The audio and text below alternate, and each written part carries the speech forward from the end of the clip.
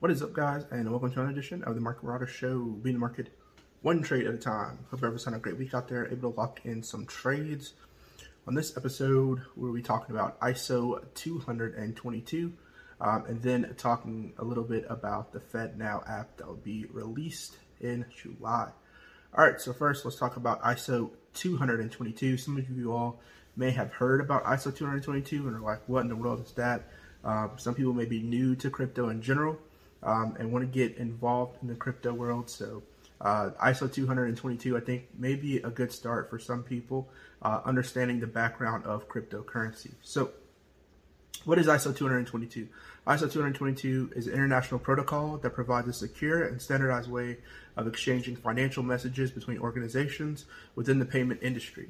The protocol will replace the 50-year-old SWIFT financial messaging system, which banks and other financial institutions use to facilitate global payments. So it's basically replacing the way banks communicate now in the current banking industry.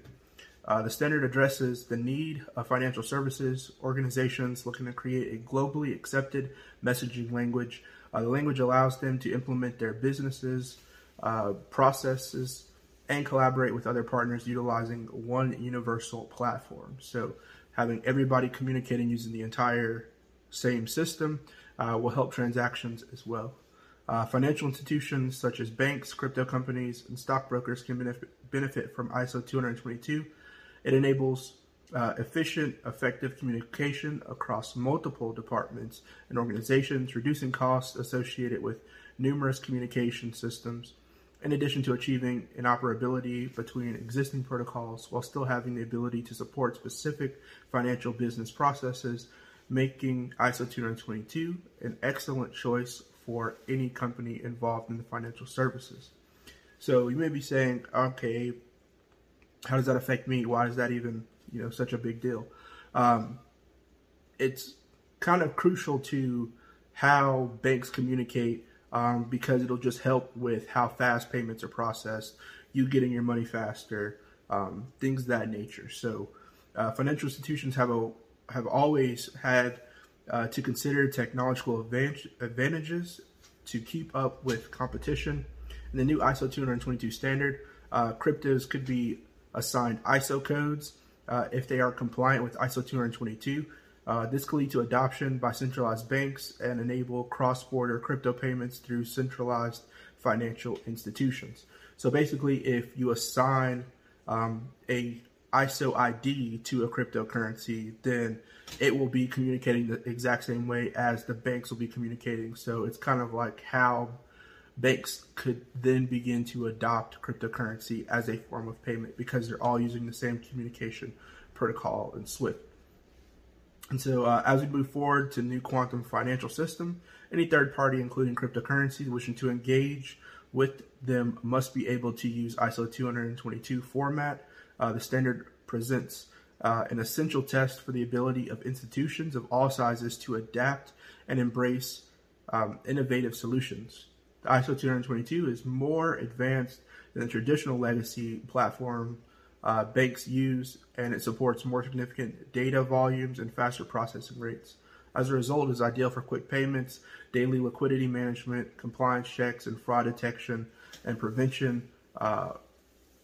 Overall, ISO 222 presents the opportunity and challenge for companies wishing to stay ahead of their peers regarding technology. So there's kind of like a rough schedule or timeline that majority of these things are moving towards. So I'm going to go over that a little quickly. So in November of 2022, all financial institutions processing SWIFT MT category 1, 2, and 9 switched over to ISO 222. So that was in November of 2020 or 2022. And then also in November 2022, all Euro payments going through Target 2 will be the only ISO 222 format from November of 2022. So all of those Euro payments switched over. And then June of 2022, you have the Bank of England or CHAPS on like-for-like basis in spring of 2022. And for July, enhanced messages in early 2023. So that's CHAPS, BACS, and for faster payments. And then in 2024, all the U.S. will switch over and plan to enhance version of ISO 20022, and this is going to be with the clearinghouse and with Fedwire. So those are planned to be rolled out in 2024. So crypto companies must consider several factors when migrating to ISO 20022 protocol, which one being readiness of payments infrastructure. So the payment infrastructure must be ready to support ISO 20022. The infrastructure includes hardware and software installations and the ability to send and receive messages in the proper format. So basically, if you're not using the correct software, you're not going to be able to get the messages that the other financial institutions are going to be sending, nor will you be able to send those messages yourself. Compliance with regulatory requirements. So organizations must ensure their system comply with necessary regulations such as anti-money laundering laws. Next is data security. So data security is a crucial concern regarding payments of financial transactions. Organizations must ensure that their systems are secure and can protect customers' data. Next, you have the cost of implementation. So migrating to ISO 20022 protocol can be costly. So organizations must consider the cost of implementing it to see if it's a viable option for them. Next, you have program governance and support. So organizations must have a plan to ensure their program is adequately managed and supported. It includes having a dedicated team, proper monitoring and reporting processes, and adequate staff training. Next, there's the strategic benefits of ISO 20022 implementation. So organizations must consider the strategic benefits of ISO 20022 performance, such as increased efficiency and cost savings. And then the benefits of ISO 20022 crypto list. The ISO 20022 crypto list provides numerous benefits for investors. By listing compliant coins and tokens, it offers a level of assurance that the underlying asset meets specific standards. And I'll talk about some of those coins later on. And then training and resource requirements. So organizations must train and develop staff adequately trained to use the ISO 20022 protocol properly. So this is to ensure that the staff knows how to send and receive those messages in the new format. They also should have access to adequate resources such as manuals and help desks to ensure proper protocol implementation. And then client education. So it's a new form of payment system. So you have to have, brochures and pamphlets for the clients or customers that are using the financial services so that they can understand how the payment system is changing and how they can adapt to the new payment system. So organizations must ensure their clients are aware of changes to the payment infrastructure and any possible risk associated with using ISO 20022, client education that can help reduce risk of fraud and other security issues.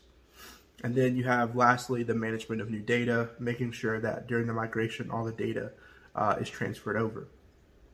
Next, there are benefits of the ISO 20022 new standard being implemented, which is increased visibility and credibility among investors and traders, enhanced security measures for storage transactions, improve liquidity for trading activities, reduce risk of fraudulent activities, increase customer confidence in the coin or token stability and reliability. So there are pros and cons of kind of all of these.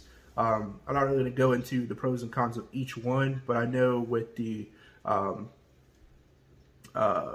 FTX situation, there are a lot of people who lost money. There are a lot of crypto firms that kind of collapsed because of that. And so, having a little bit more regulation is good for some people. And I think that will bring some people back who've kind of been on the fence about if crypto is a viable solution as far as payment is concerned.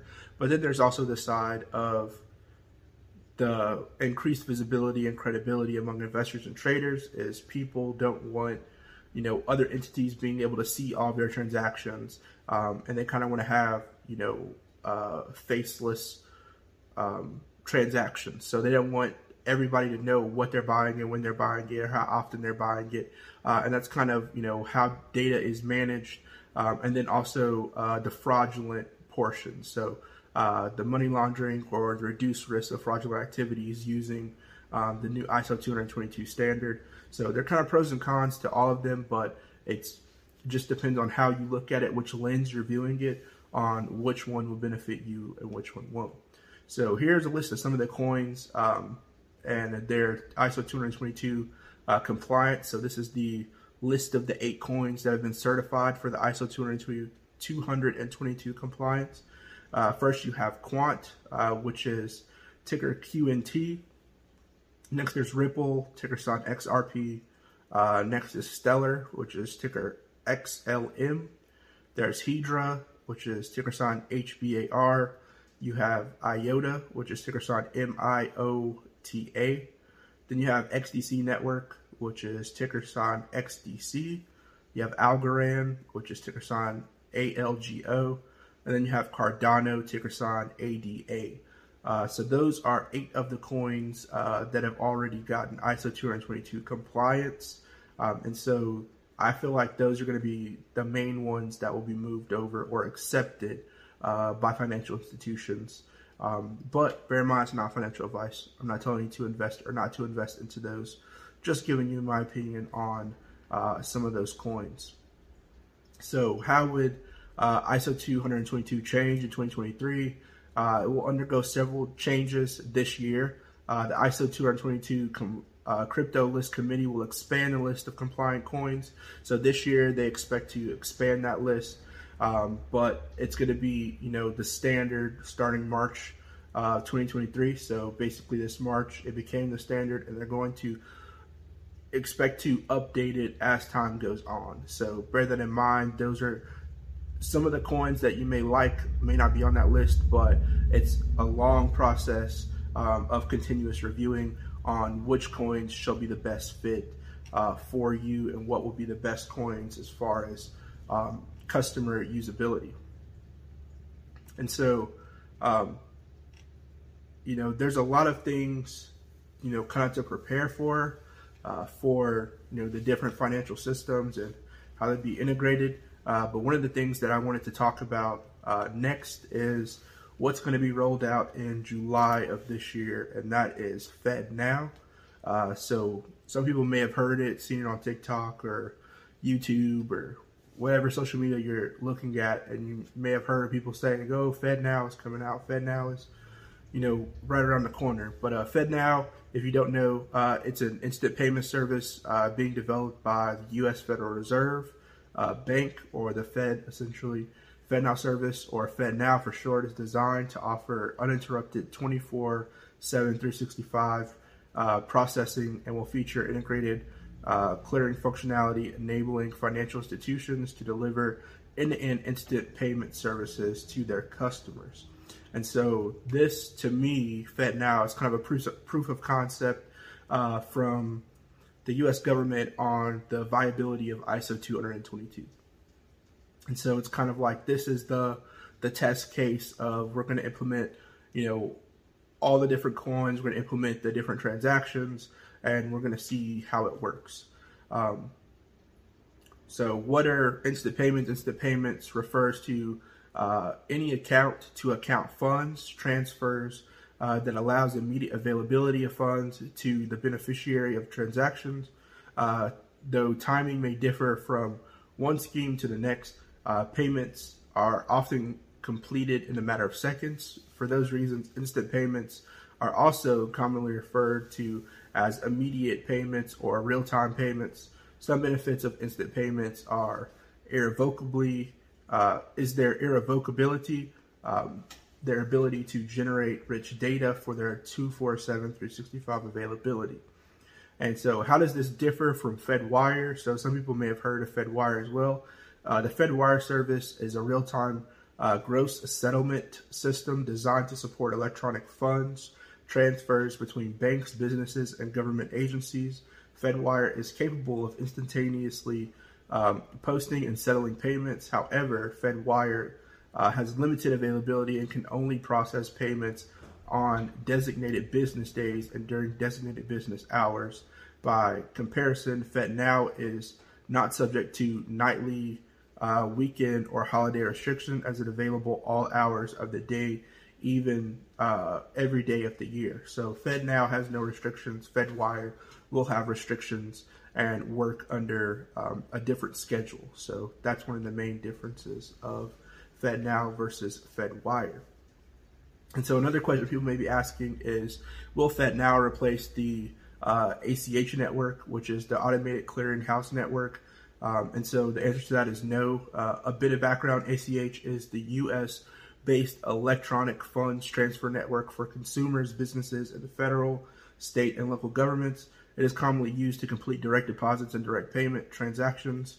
ACH transfers typically take anywhere from 1 to 3 business days to complete. And the National Automated Clearinghouse Association, or NACA, NACHA, the organization responsible for ACH governance, introduced the same-day ACH in 2016. As the name implies, same-day ACH posts settlers pay the same day as they initiated it. A significant improvement, but not exactly immediate. For this reason, same-day ACH is considered a faster payment system rather than an instant payment system. So rather than replace ACH or same-day ACH, FedNow is expected to provide greater redundancy for payment operations, thereby preventing any potential payment network bottlenecks. In the longer term, the Fed intends to establish payments interoperability between FedNow and ACH. So people may be asking, how will the flow work of FedNow? Like, how will these transactions work? So the general process, FedNow will be: first, payer initiates a payment by sending the payment message to their financial institution through an end-to-end user interface outside of FedNow. Step 2 is the payer's financial institution receives the payment instruction and provides the payer as provided the payer has sufficient funds in their account to authorize the transaction. Step 3 is the payer's financial institution submits a payment message to the FedNow service. Step 4 is FedNow validates the payments message and sends the contents of that message onto the payee's financial institution for acceptance or rejection. Step 5 is the payee's financial institution sends a response to FedNow, either accepting or rejecting the payments message, and the payee's financial institution rejects. If the payee's financial institution rejects the message, FedNow will notify the payer's financial institution of the payment's failure. If the payee's financial institution accepts the message, FedNow automatically deducts the funds from the payer's accounts and posts them to the payee's account. FedNow, step 6, FedNow notifies all parties of the successful transfer of funds and the transaction is complete. So it sounds like a lot of steps, but it happens, very fast, over a matter of seconds, maybe even milliseconds. But it does seem like it's a lot of steps that are going on in that process, but it's just the way the flow works. And, as this begins to roll out, there'll be more instructions for people on how to use FedNow and what the different benefits are from FedNow. So this, podcast is not to bash FedNow. It's not to speak negatively about the ISO 20022. Just to give you information. It's up to you to make a more informed decision on whether you want to use it or not use it. This is not to tell you what to do in your specific financial situation, but is definitely just for educational purposes only. I think it's interesting, the integration of technology and how fast technology has been integrated into our day-to-day lives. We have, different payment services out there like PayPal, you have Stripe. They're all different forms that all charge different sort of fees. I think it's interesting that this kind of seems to be trumping them all, as far as everyone's kind of all on board, saying that they're going to integrate this to be, the one end-all solution. So it'll be interesting to see, how viable it is, how fast transactions are, what the flow pace is during the payment process. I just went through the 6 steps of the payment process. You can go online and find kind of a flow diagram. It's kind of a pictorial that shows how that transaction process works. but definitely a very interesting process and kind of a proof of concept for ISO 222. So definitely going to keep you all updated on this and see where we go with the new ISO 222 coins and where they go in the future. And then also, once FedNow begins to roll out in July, start to see more updates on, people actually downloading the app and integrating it and seeing how it works and how you can apply it to your day-to-day life. So good luck to everybody out there trading. Hope everybody has a great rest of the week, and I'll see you guys on the next one. Peace.